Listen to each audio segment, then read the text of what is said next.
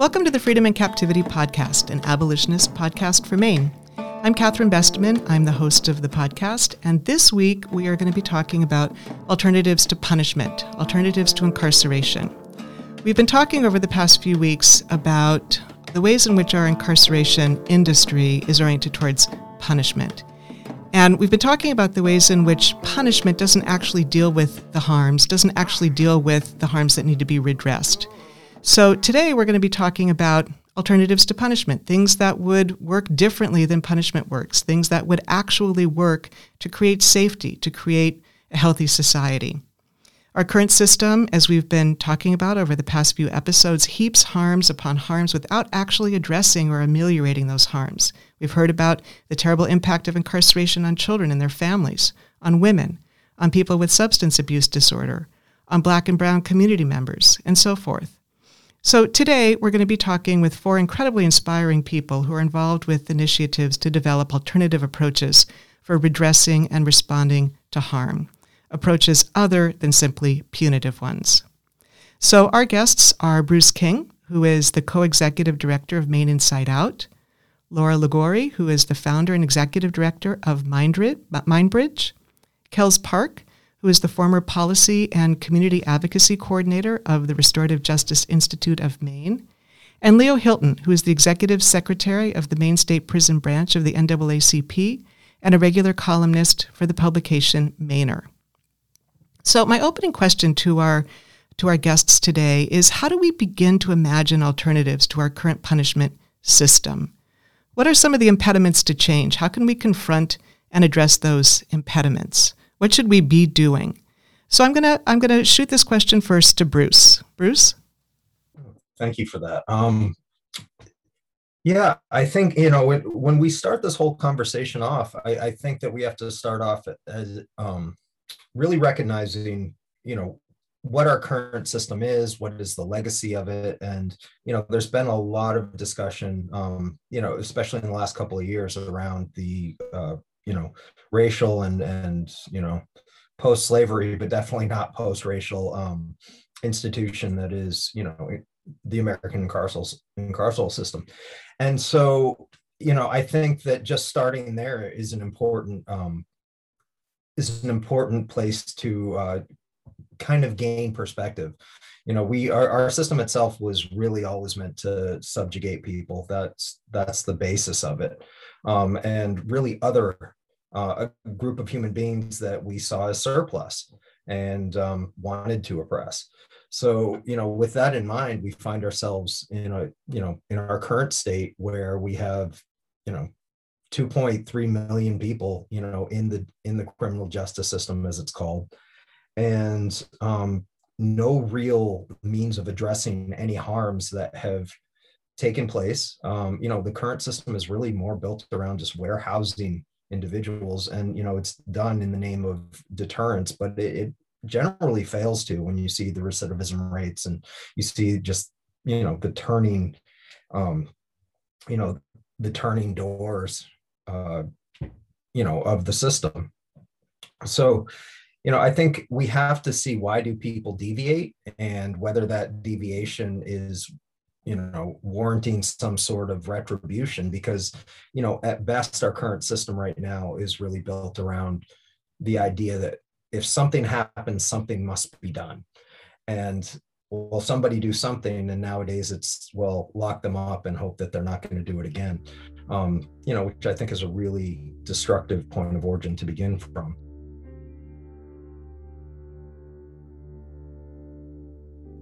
I myself, part of my story is that I was incarcerated for 3.5 years in the federal system. And, when I look at my own pathway there, it really had to do with a lack of a sense of belonging. I didn't feel like I belonged anywhere. And, Mexican American growing up in Bath, Maine was not really a place where I found a lot of connection. So, I tended to find, groups of people that were considered deviant because I found them to be more accepting. And so I got caught up in basically running drugs. And that was where I found community. That's where I found home. That's where I found acceptance. And that fulfilled that for me. I really appreciate this question.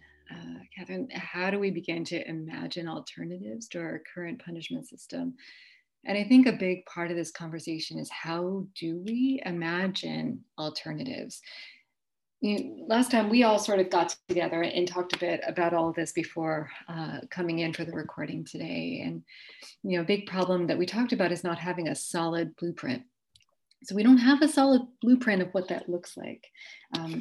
We have a growing understanding of the legacy of our incarceration system. We have a growing understanding of the history and its impact, and the way in which it absolutely doesn't deal with the harms or ameliorate the pain of what came before it.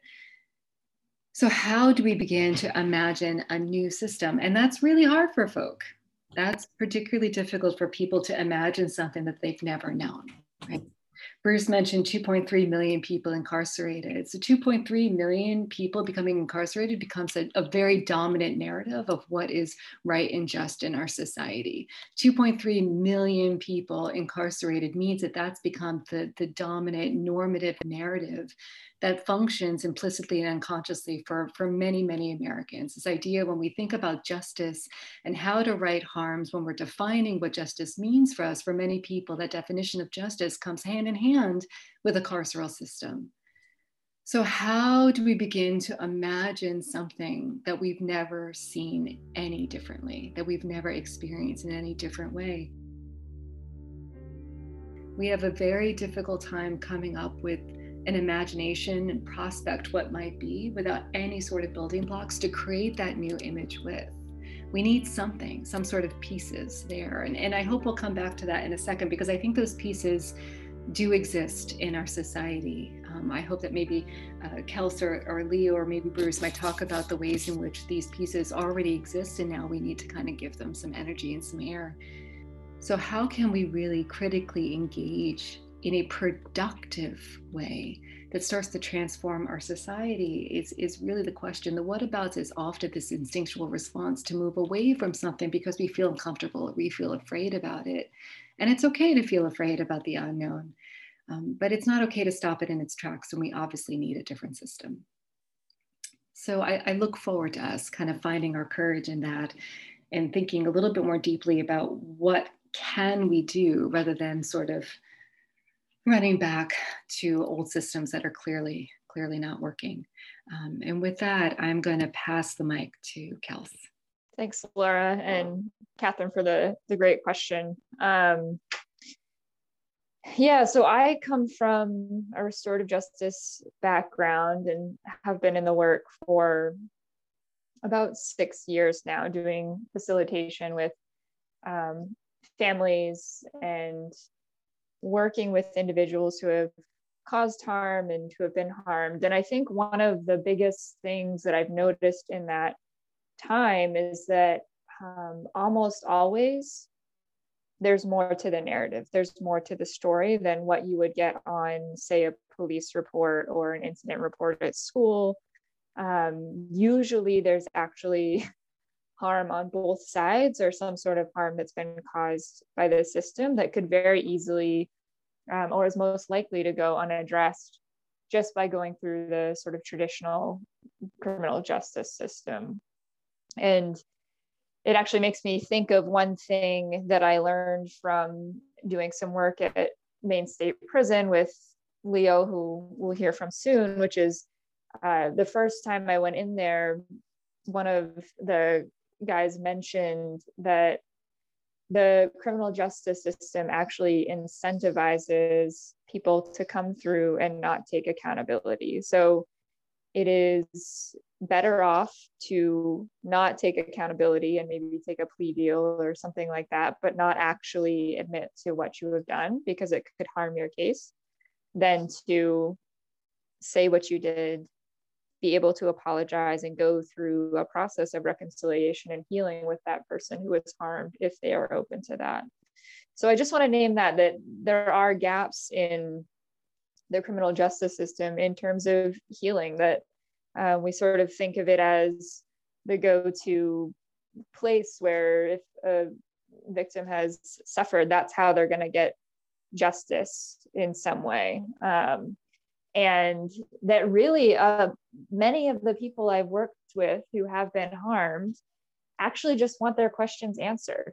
They want to be able to say, why did that person break into my garage, and how am I supposed to know that they won't do it again? Usually there's an answer to that, and there's some reassurance that can be provided and that can kind of let them be at ease a little bit more. So in restorative justice processes, I think some of that healing can happen. And it takes place, different levels of harm require different processes and have different sort of time stamps for when people are ready to come together in some fashion. But that it is possible. And I think the other thing I'd like to talk about, which is when we're thinking about envisioning another way of being that does not rely on our traditional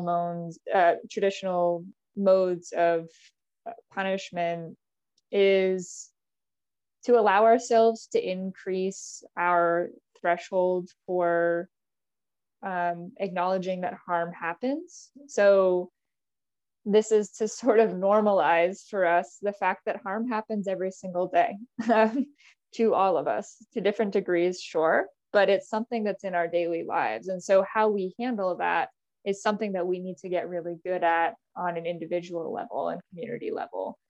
With that point, I'll just share that restorative justice and other forms of approaching harm, mediation, transformative justice, a lot of these skills and practices actually rely on tools that are pretty intuitive to us as human beings. Part of that evidence comes from the fact that restorative justice really is based in indigenous practices, as well as practices of Black and other people of color. And that these are things like sitting in circle that have been used time and time again to repair harm. That being said, we have to be really careful with how we use these practices and adapt them over time so that we don't end up certainly appropriating, which I think has happened a fair amount in the field of restorative justice for sure, but also just recreating harm that is done through the criminal justice system and trying to implement these practices. So one example is with restorative justice, particularly in the state of Maine, but really around the world, there's examples of this where there's a tension between creating practices that exist outside of the already existing system, or creating practices that are aligned with and sort of enmeshed in the current system that we have. So an example of that would be school resource officers or probation officers doing quote unquote restorative justice practices, which is not to say that they can't approach people differently and try to improve that within their practices. It's just to say that if we are then making that their role, there's some conflation of this sort of new vision that we're trying to create and this old system that we really maybe need to be thinking about minimizing. And I would say the risk of that is that we can end up recreating the disproportionate harm that already exists within the criminal justice system. So an example of that is in New Zealand, where there's a process that the Maori people who are indigenous to New Zealand shared some of their practices, and they were intended to reduce the amount of contact with the juvenile justice system through their family group processing. And what ended up happening was that the contact with the criminal justice system did reduce, but it was predominantly for white youth. And for Maori youth, that disproportionality was still there. And I think it might have actually increased. So again, this is just to say we have to be very careful with who is sort of holding these practices and cultivating them as we are envisioning different ways to interact with each other and approach harm. And with that, I will hand it over to my friend Leo. Thank you, Kels. So I've been incarcerated now for going on 13 years. And I'm currently coming in from Maine State Prison. And throughout these 13 years, I've seen a great amount of harm done. And one piece that Kelsey spoke on was how the system itself, it encourages a lack of accountability.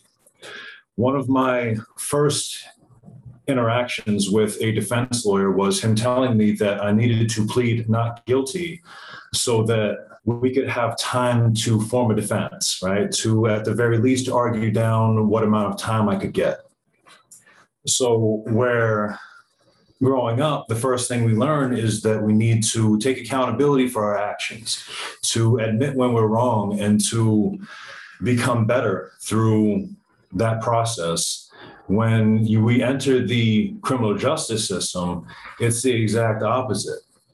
Because by taking accountability, we quote unquote admit guilt, right? And when we admit guilt, then the system says, okay, you have committed harm, you have broken the social contract, so therefore you need to be punished, right? It is not a, hey, you committed harm in society, so therefore how can we work together to help you take accountability while also helping to address the cause of what it is that you did wrong, right?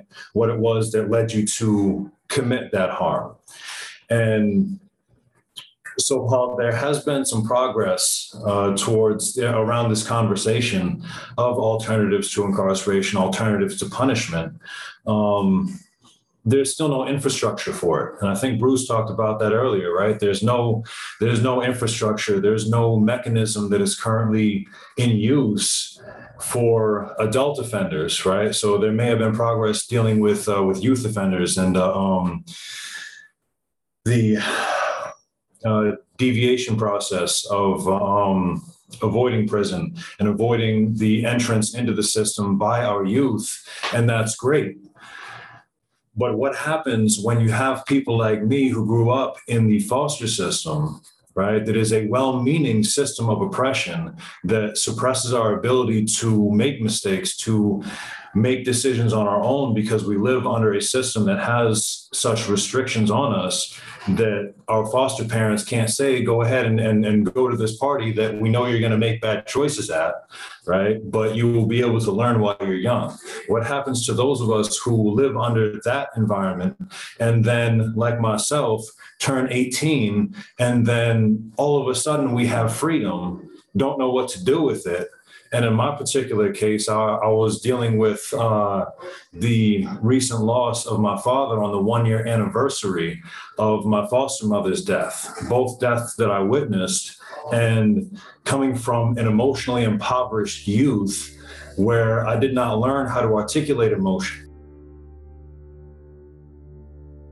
The only emotion that was acceptable in my home underneath my father's rule was contentment, joy, or silence. There was no ability to express sadness, sorrow, grief, none of that. So when we find ourselves in this in-between period where we don't know how to act, we haven't had the freedom to develop decision-making skills, so that for me, robbing a house sounded like a great idea to come up with money to be able to help my brother avoid the prison system. Totally twisted thinking that makes no logical sense. But to an 18-year-old mind whose emotional development was stunted from probably 10 years old, that sounded like a good idea. And then when the time came and the alarm went off and my mind broke, because I did not know how to handle such a situation, I then went on and created a large amount of harm and nearly took 2 lives. Now, this was me at 18 years old. And then at my sentencing date, my judge tells me that by giving me this 50-year sentence with 40 years hanging and 16 years probation, that I will be absolutely no good to society until at the very earliest 58 years of age. So here I am at 31, pursuing a master's degree, living a life of service to my God and to my fellow man every single day of my life, and yet I am of no use to society according to this current system. So I say all that to say that restorative justice has a place even in the realm of that whataboutism, right? What about the violent people? Well, there's a difference between violent people and people who commit violent acts. Because until that moment, I thought myself to be a kind and loving and generous person. The people who knew me saw me as a kind and loving and generous person. But in that moment, when my mind broke and reverted back to the brutal lessons that I learned from my father of how to protect my family with violence, in that moment, I committed a very violent act. But still, shortly thereafter, I reverted to the kind, loving, and generous person that I knew myself to be. And that is who I am today, right? So within this environment, Kels alluded to it earlier about the restorative justice work that we have been doing in here. And through that work and through that leadership development under Kels and Ryan Anderson, the former executive director of the Restorative Justice Institute, we learned that restorative justice is more than a mechanism. It's more than circle practice. The restorative and transformative justice is an ethos. It is a way of thinking. It is a way of being. It is a way of interacting with the world. And so when we can expand our thinking beyond this idea that we can only look at mechanisms, right, rather than looking at people, rather than acknowledging the humanity within each human being, then that's what we need to do in order to get to this next stage of imagining. There are thankfully some things in the works right now that experience has told me I shouldn't say too much about just yet. But between the outside support and the current DOC administration, there is hope for the institution of restorative practices and transformative practices within this system, even as it stands.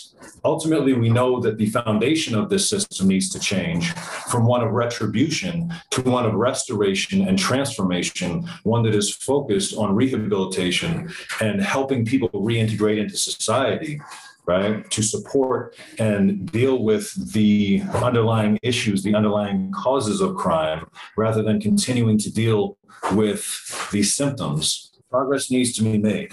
And there are people out there, there is this history that Kels mentioned of the indigenous practices. So when we say that we have no example, we do have examples. We just tend to shy away from change and shy away from looking to those older examples that can lead us into a more restorative and transformative future. And that's what we need to do. And that is what we have the ability to do. But recently in the discussion around parole, our state leaders continue to show fear of change, fear of acknowledging humanity. And it tends to be shrouded in this idea of trying to keep the community safe, when in reality, the decisions that they're making and the reasons that they put forth, even including our governor and the attorney general, saying that they want to protect the community, right? It seems much more like they are protecting their political career, like they are making the politically wise decision to hedge their bets about what they can and cannot say and what they should and should not support. When if you look at the evidence that when you support someone and you surround somebody with support and encouragement rather than punishment and oppression, you provide an opportunity for those people to grow and to heal and to learn.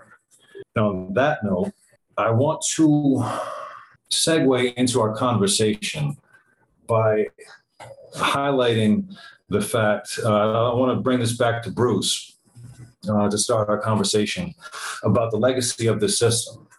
He mentioned that we live in a post-slavery but not a post-racist society, when in reality, we still live in a society where slavery is legal. Under the 13th Amendment, there's actually a Netflix documentary about it, where slavery is abolished except as a form of punishment. So on that note. Yeah, I just kind of want to like pop in a little, I guess, my own take on things for a little bit. So some time ago, Mindbridge, we worked with 5 districts. So that meant their representative district attorneys and their offices, so the ADs that were part of it. And we went through kind of the very foundation, the legacy of the criminal justice system, what Bruce was alluding to. And particularly, we stopped on Eastern State Penitentiary. And the establishment of Eastern State Penitentiary, for those who are uninitiated, this is quite the formidable building that was established in 1829 and then continued to function as a prison until 1971. And it is this extraordinary building with a center focal point and then these spines that kind of come up from the center, which were these individual cells. And the idea for these individual cells, this was built by Quakers at the time, and the idea was penance, right? That the building was supposed to be really formidable and was supposed to inspire true penitence or true regret in the hearts of criminals, and that people would be brought here, and that through service and being able to think and contemplate in that solitude and isolation, you'd be able to heal. And what it did is that it proved torturous and utterly destructive. The experiment really failed. What the Quakers were going for was wonderful and great, and then it failed, but it kept being promoted because of exactly what Bruce was talking about, was that even though the experiment failed, it became a place to send people that America deemed undesirable. And at the same time was born this idea that those who, quote, broke laws, those criminals, were those who were in need of rehabilitation. And it introduced this idea that those who broke laws had an affliction, that there was something specific about who they were, intrinsic to who they were, that was sick.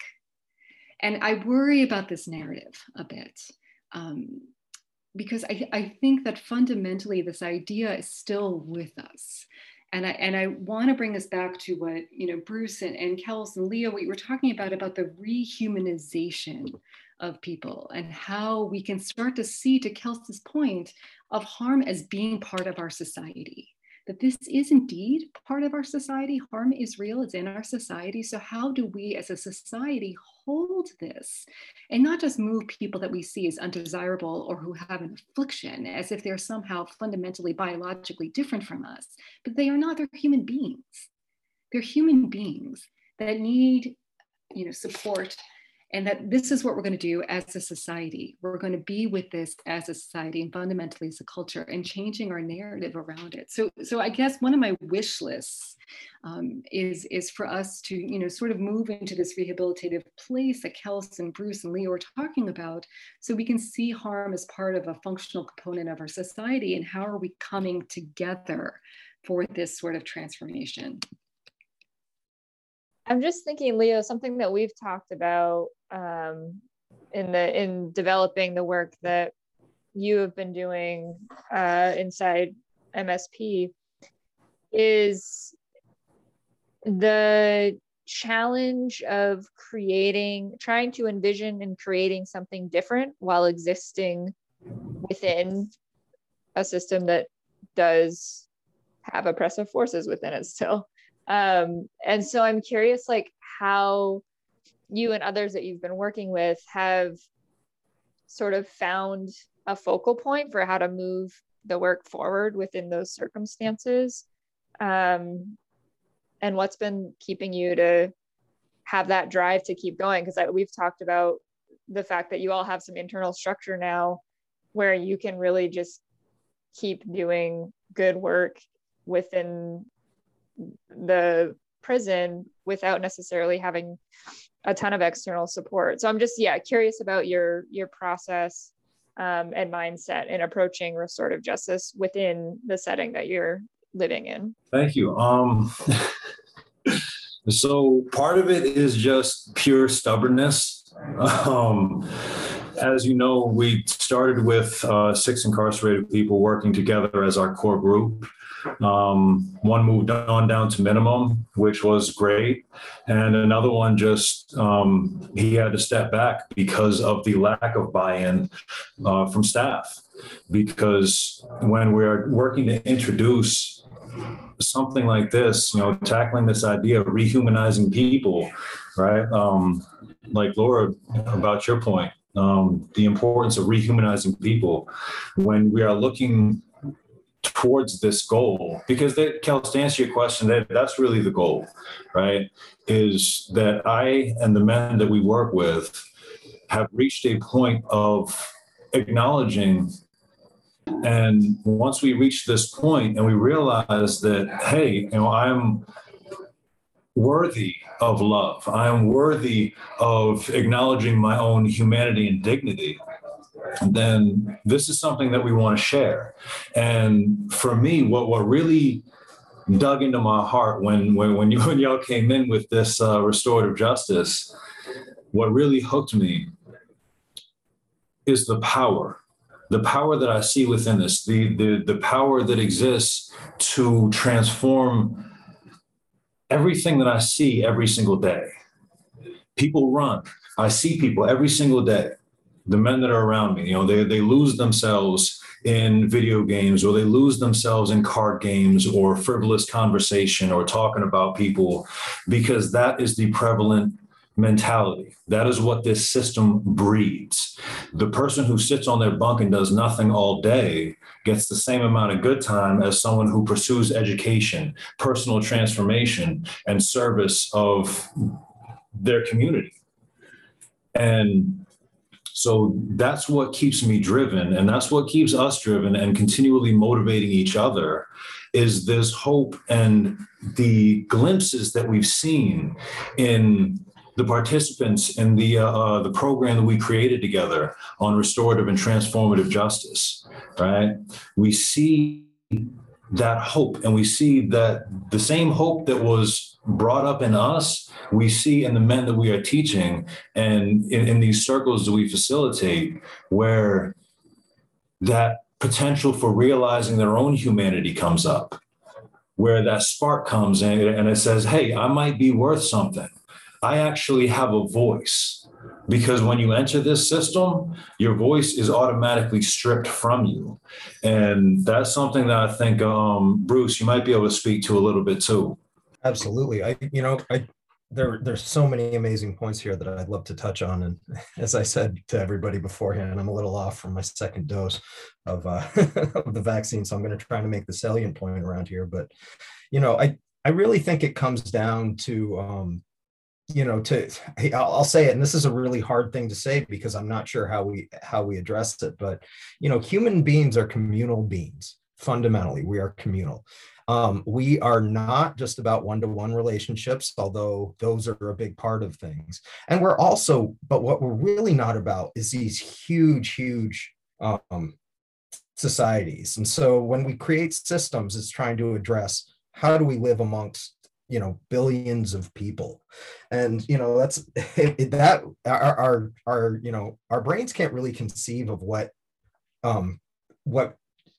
our relationships become once we get above like 100 people. And I'm sure Laura knows the specifics, but so it's very easy to dehumanize one another, and it's very easy to inflict harm upon people that you don't connect to at all. And so, you mentioned the social contract, and we look at the, Hobbes writing about like the Leviathan and how we give up our freedom for safety and things of that nature. And, really what that has to do is the way that we organize society in such a huge scope that really what the criminal justice system becomes is theater.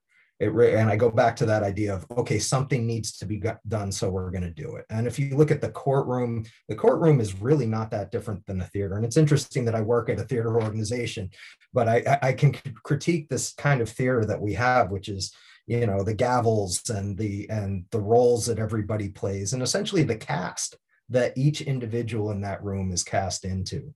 And really what that does is it creates this illusion of safety, this illusion of doing something, but without putting any of the onus on the community to actually become communal. You know, I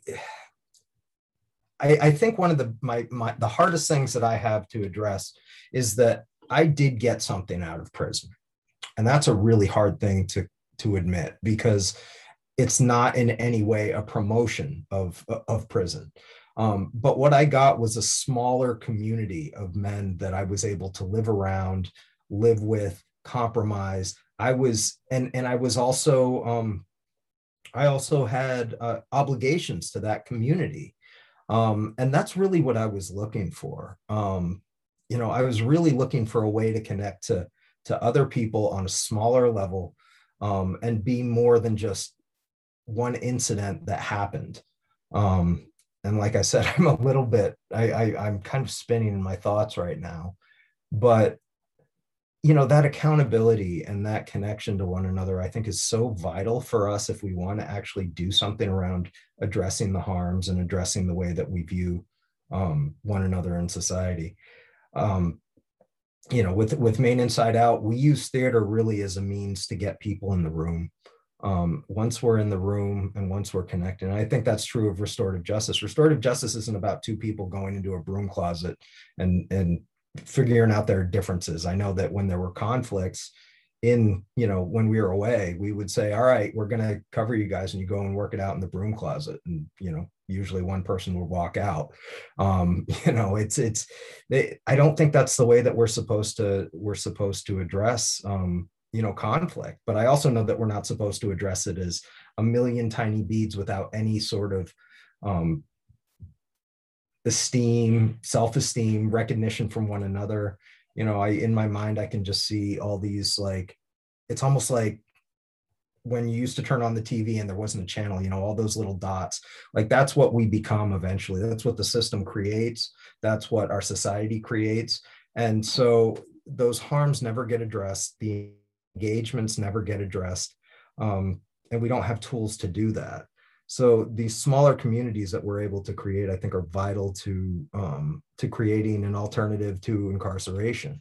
You know, the hard part is you hear that and you look at the world the way it is now and say, how do we given how many people exist in the world, how can we redevelop that? How can we actually have those levels of accountability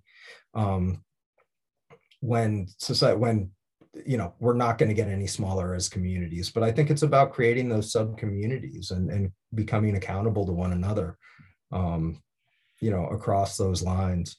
So I don't know. I'm sorry if I don't address if I didn't quite address the question, but there's just been so many amazing things that have been touched upon. And, you know, I think especially the voice of those who are still, you know, behind the wall need to be taken into consideration, because this is the reality that's being lived every day, and it's not addressing the harms. It's not bringing us closer. It's bringing us further apart. So I think we just have to, like Laura was saying, we can't imagine something that we have no point of reference for. And I'm not sure how many of us have a point of reference for addressing harm anymore either. So, you know, Michelle Alexander even talked about morality when she spoke at Bowdoin. I guess it was a few years ago now.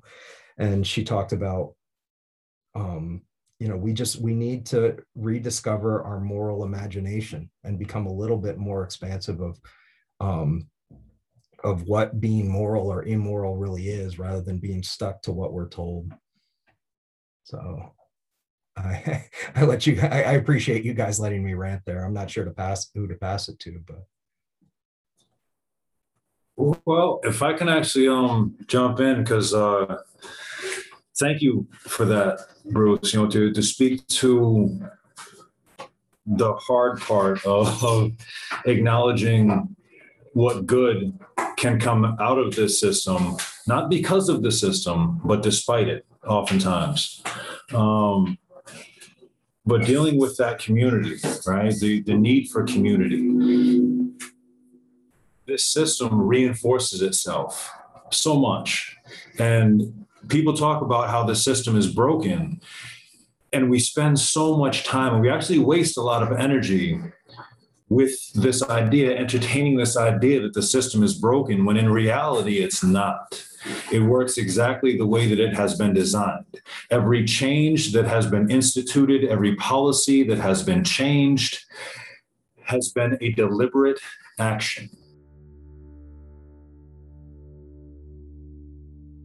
Small things can change, surface things can change, superficial things can change, but the fundamental reinforcing nature of the system itself that keeps people ensnared once it has you, that doesn't change. That has yet to change, which is exactly why the foundation of this system, the retributive foundation of this system, needs to change. And a perfect example of this is happening right now as we speak. My eldest nephew turned 22 this year. He has been in the system from the time he was 14. And sadly,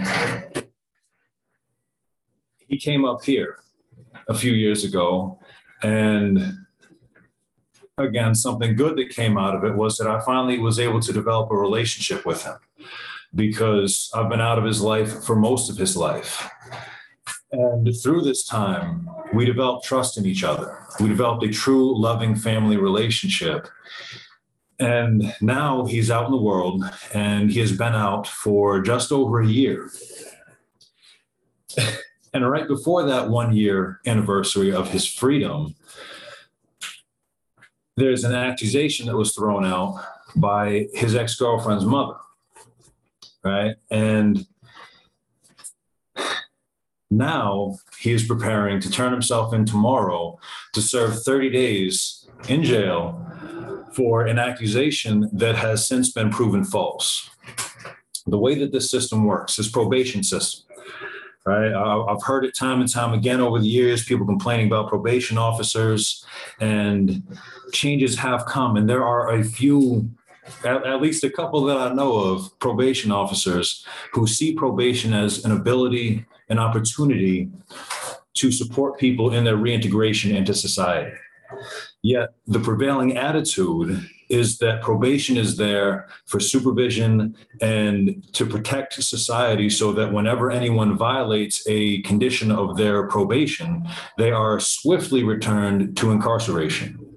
So March 22nd, his ex-girlfriend calls the police, alleging that he slashed a tire on her car. He finds out the next day because that night he was 2 hours away with someone else. And as soon as he found out, he did everything right. I was with him the entire time. We were going back and forth on the phone, and he was seeking my guidance on how to handle the situation. So he contacted his probation officer, who had left him hanging for the first 6 months of his release, where he had to take the initiative to check in with her and to do everything that he needed to do to remain free, and he actually had to reach back into prison to get support and guidance for how to stay free. And that in and of itself is an issue. But he contacted his probation officer. He called the police. He offered to come in for an interview, inform the police of his alibi, and did everything that he needed to do, checked back with his probation officer a week later, and asked how he could get in touch with the DA for how he can best handle this situation, how he can let his voice be heard. And throughout this entire situation, his voice meant nothing. So after he asked his probation officer to get in touch with the DA, the very next day, he went in to report, and he was arrested, spent the next 6 days in county jail because he got kicked out of his domestic violence class.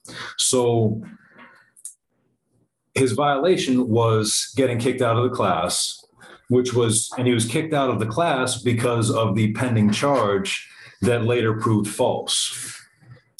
And now he has to serve 30 days for a probation violation that stemmed from a lie, because the burden of proof does not exist when you're on probation. An accusation leads to incarceration, because all the probation officer needs to say is that they don't know whether or not the alleged act was committed or not. So this young man who drew near to me, and we spent time together, and I helped him grow into a man of integrity and honesty during the couple years that we spent together.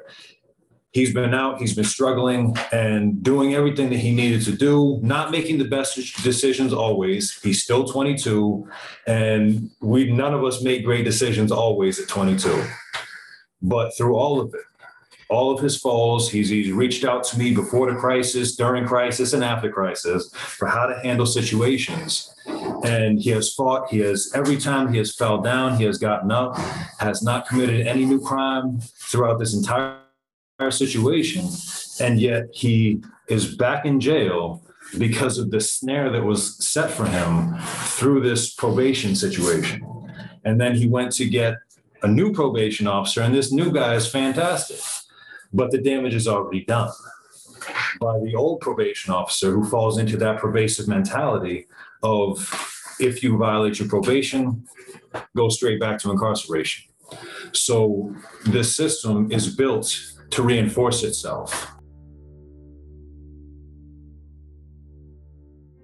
Because through the entire time that we are in here, we are taught to depend on these external structures, so that our internal structures atrophy, so that when we are released into society, there's no internal structure to sustain us.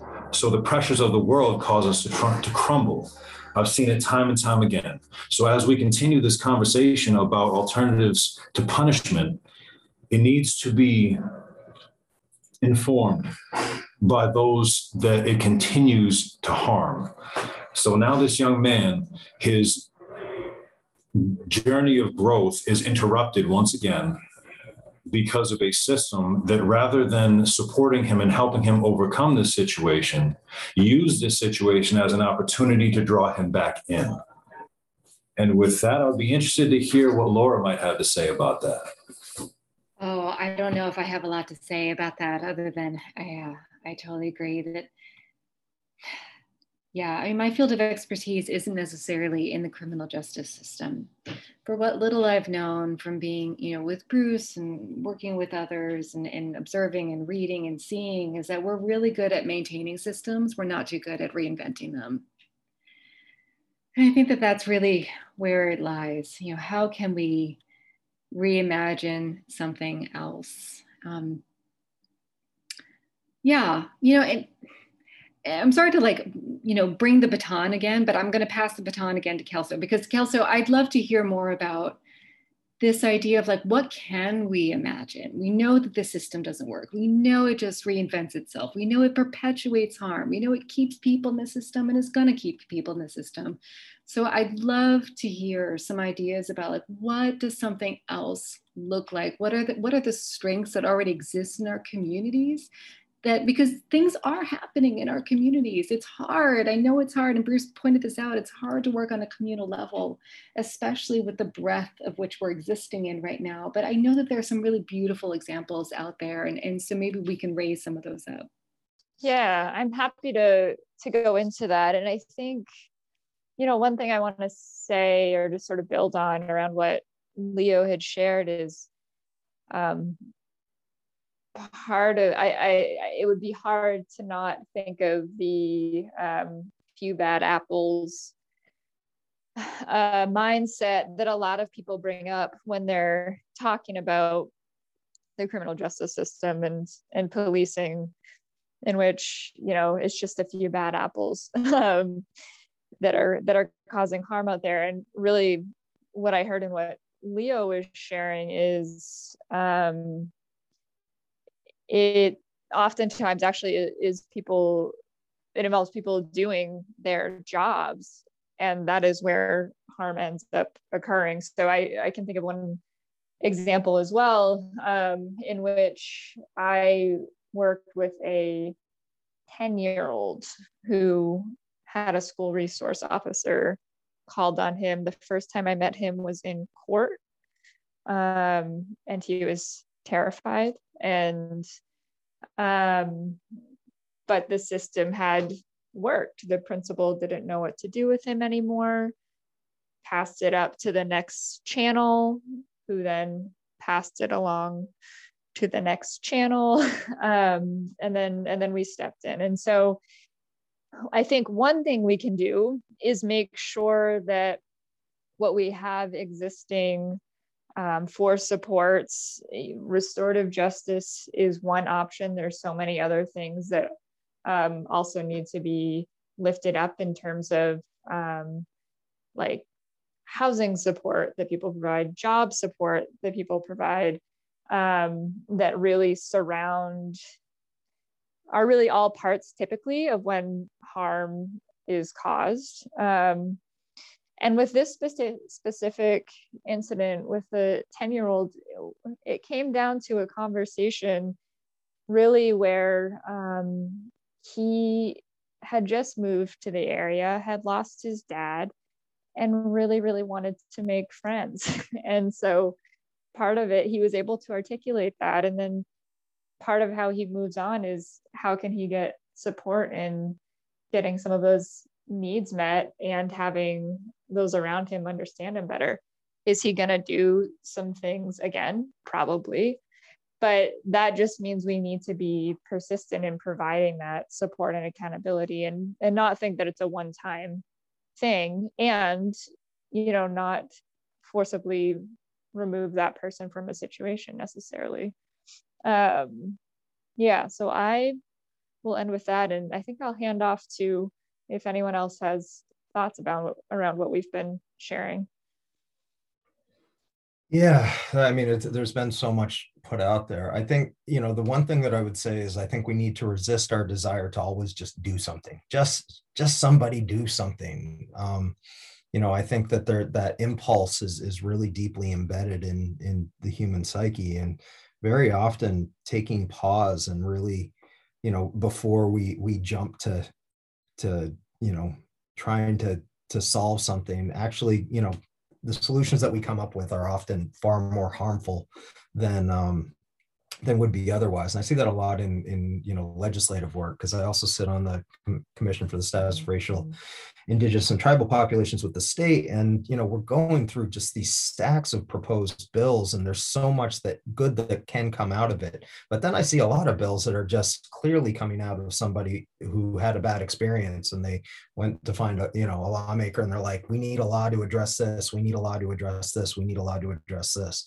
And I think what we've ended up with is just a stack of of laws that may have come from somebody's best intentions, and historically many of our worst intentions when we look at the history of the criminal justice system in the United States.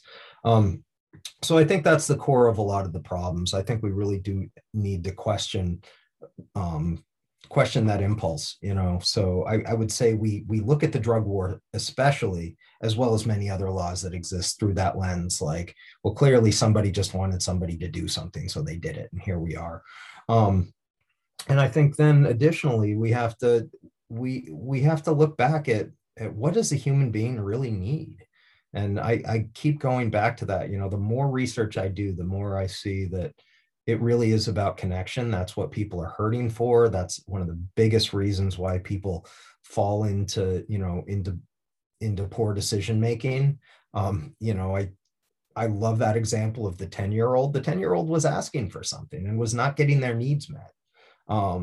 So you want to punish someone for having a need that we all have, and just not knowing the best way to approach it. And I think, I always say, and I get a lot of blowback for this, I'm like, we're just adults that are kind of driving giant meats, or children that are driving giant meat skeletons as adults. You know, we're physically larger, but we still have those same basic needs that we had as children. And so I think that if we look at a lot of the actions that we take through that lens, then we also find a lot of the answers. You know, and for me, I know that was what I was looking for, was community connection and acceptance. And especially with juvenile, you know, systems, that's overwhelmingly the case. But I would also say that it's largely the case for adults as well. You know, from everything from being involved with illicit activity in terms of the black market to things that are, you know, to violence. I mean, people not being able to figure out a way to address the harms in any better way. So that becomes what they resort to, which is why I'm a strong advocate, not only of restorative justice being within the systems, but also, you know, transformative processes that exist within our daily interactions. And that could be the workplace, that could be our home, that, you know, the idea that all this should just be relegated to a courtroom is just, it just doesn't acknowledge everything that happens on a day-to-day basis. And once again, going back to, you know, what Laura said, is that harms are part of society. But if we're going to solve every harm by incarcerating people, then we're really cutting off our best teachers, which is conflict and tension. And it's not always telling us that we need to lock somebody up. In fact, I'd say it virtually never is. So with that, I'll pass it on to Laura. Yeah, thanks, Bruce. Yeah, I'll just be brief. That, yeah, Bruce, you always hear me talk about that we need to slow down and really gain some real awareness about the method behind our madness. Like, what is happening in that action? And what do we really need? And come to a realization of what that is, which is easier said than done. But I think that one of the things I want to talk about briefly is, you know, Bruce, you mentioned, like, what do human beings need? And I think we need our relationships. We are social creatures. We fundamentally need one another. And I think so much of what's happening right now is that we have a pretty dysfunctional relationship with ourselves. That if we're putting 2.3 million people behind bars, that is one heck of a dysfunctional relationship with ourselves. So how can we come back to heal our relationship with each other and really put some energy, some intentionality, some drive behind our relationships? One of the things I heard when I was working with the DAs, you know, we talked about community forms of prosecution and coming up with different ideas of things that we could do that were out of the box. And one of the things I kept hearing over and over again was just how busy they were with, you know, 2 to 3 times the recommended caseload from the American Bar Association, like crazy caseloads. And so when we talked about this true desire to interact with the community, to be in relationship with community, and I think that was legit. I think there was a real desire to do that, that fundamentally there just wasn't time. And so how can we prioritize that time? And that means that needs to be incentivized as well. We need to really build this in so that we can know each other. The society is functioning a level beyond what we were built for. Evolutionarily speaking, we were not built for this kind of broad of a society. We were built to be with one another in our villages. And I think rehumanization is something we talk a lot about, and I'm not sure we really know how to do that. And a big component of us rehumanizing one another is coming back into right relationship with one another. And to do that, we need to prioritize it. So I think that's one of the things that kind of comes to the tip of my tongue. I will pass the mic to Kelsey. Yeah, I think certainly one thing that comes to mind for me is for just people to pay attention to policy that is being put out there right now. Learn about it and get involved as best as you can. There's a policy within Maine's legislation where if it passes, we wouldn't have that situation with a 10-year-old. So just want to lift that up as being really important. And I think the other thing I will close with is I was in a conversation the other day. I was staying with my grandparents' small town area, and someone stopped over, and it was actually a police officer who was neighbors and friends with my grandparents. And I noticed as I was sort of just listening in the background, some defensiveness coming up around, just don't believe everything you read, that kind of thing. And for me, it's not just this individual who I think has that little flare of defensive or bristles that come up on your back when you hear something like the word abolition, or when you start talking about anti-racism. And so my invitation is, when you start to feel that sort of defensiveness or sort of bristling back, that you take a second to pause and really try to see if there's a reason you aren't listening to the stories that are being put forth, and how can you listen to those more deeply. So just approaching with a sense of openness, and I think Laura used the word earlier, a sense of courage moving forward, and that we don't have the roadmap. So it's something that we're going to be continuing to build and adjust as we go. And with that, I will pass to Leo. Thank you, Kels. So what a lot of this really comes down to is an individual responsibility to realize and acknowledge our own humanity, and to put a concerted effort into acknowledging the humanity in others. We talk a lot about what needs to be done, and we look at the structure and we look at policy, but Kels, you really made a good point there about a personal invitation to everyone. It's so easy for people to look at this big, nasty thing, these huge systems, and say, there's nothing I can do. And that was something that I did for a long time in here, was I'm locked up, I'm a prisoner, there's nothing I can do. And when you feel those feelings of helplessness goes hand in hand with hopelessness. And when a person loses hope, they lose their meaning in life.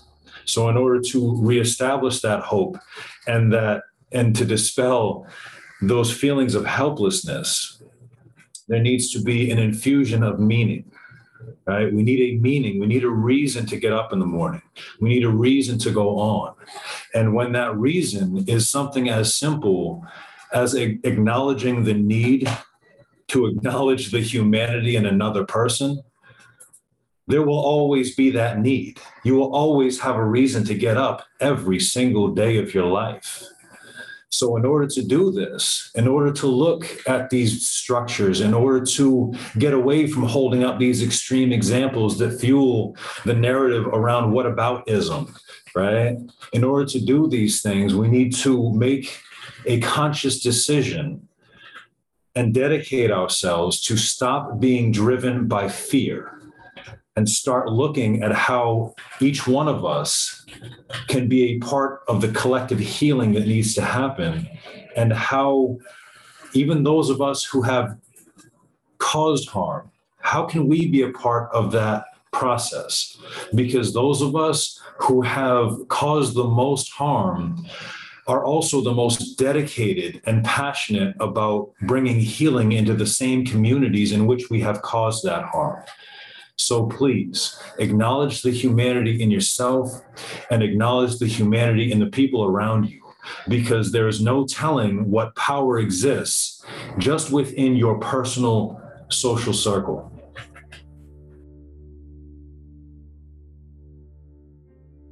Thank you so much for this incredibly powerful, informative, and inspiring conversation. You're calling us to dream and imagine. You're calling us to, as Laura put it once, lean into our courage, lean into the unknown, and take on the hard work of figuring out what kind of a system we actually want to build in place of the system that we have now. So with deep appreciation to Bruce King, Kels Park, Laura Liguori, and Leo Hilton for joining the show today. We're gonna sign off. Next week, we'll be speaking with Michael Cabete of Maine's ACLU, who's going to be moderating a conversation with the Black Power organizers about their specific abolitionist goals for Maine. This is the Freedom and Captivity podcast, sponsored by the Portland Media Center. Josh Riddle is our wonderful sound engineer. Our program is opened and closed with music by Samuel James. Talk to you next week. Thank you.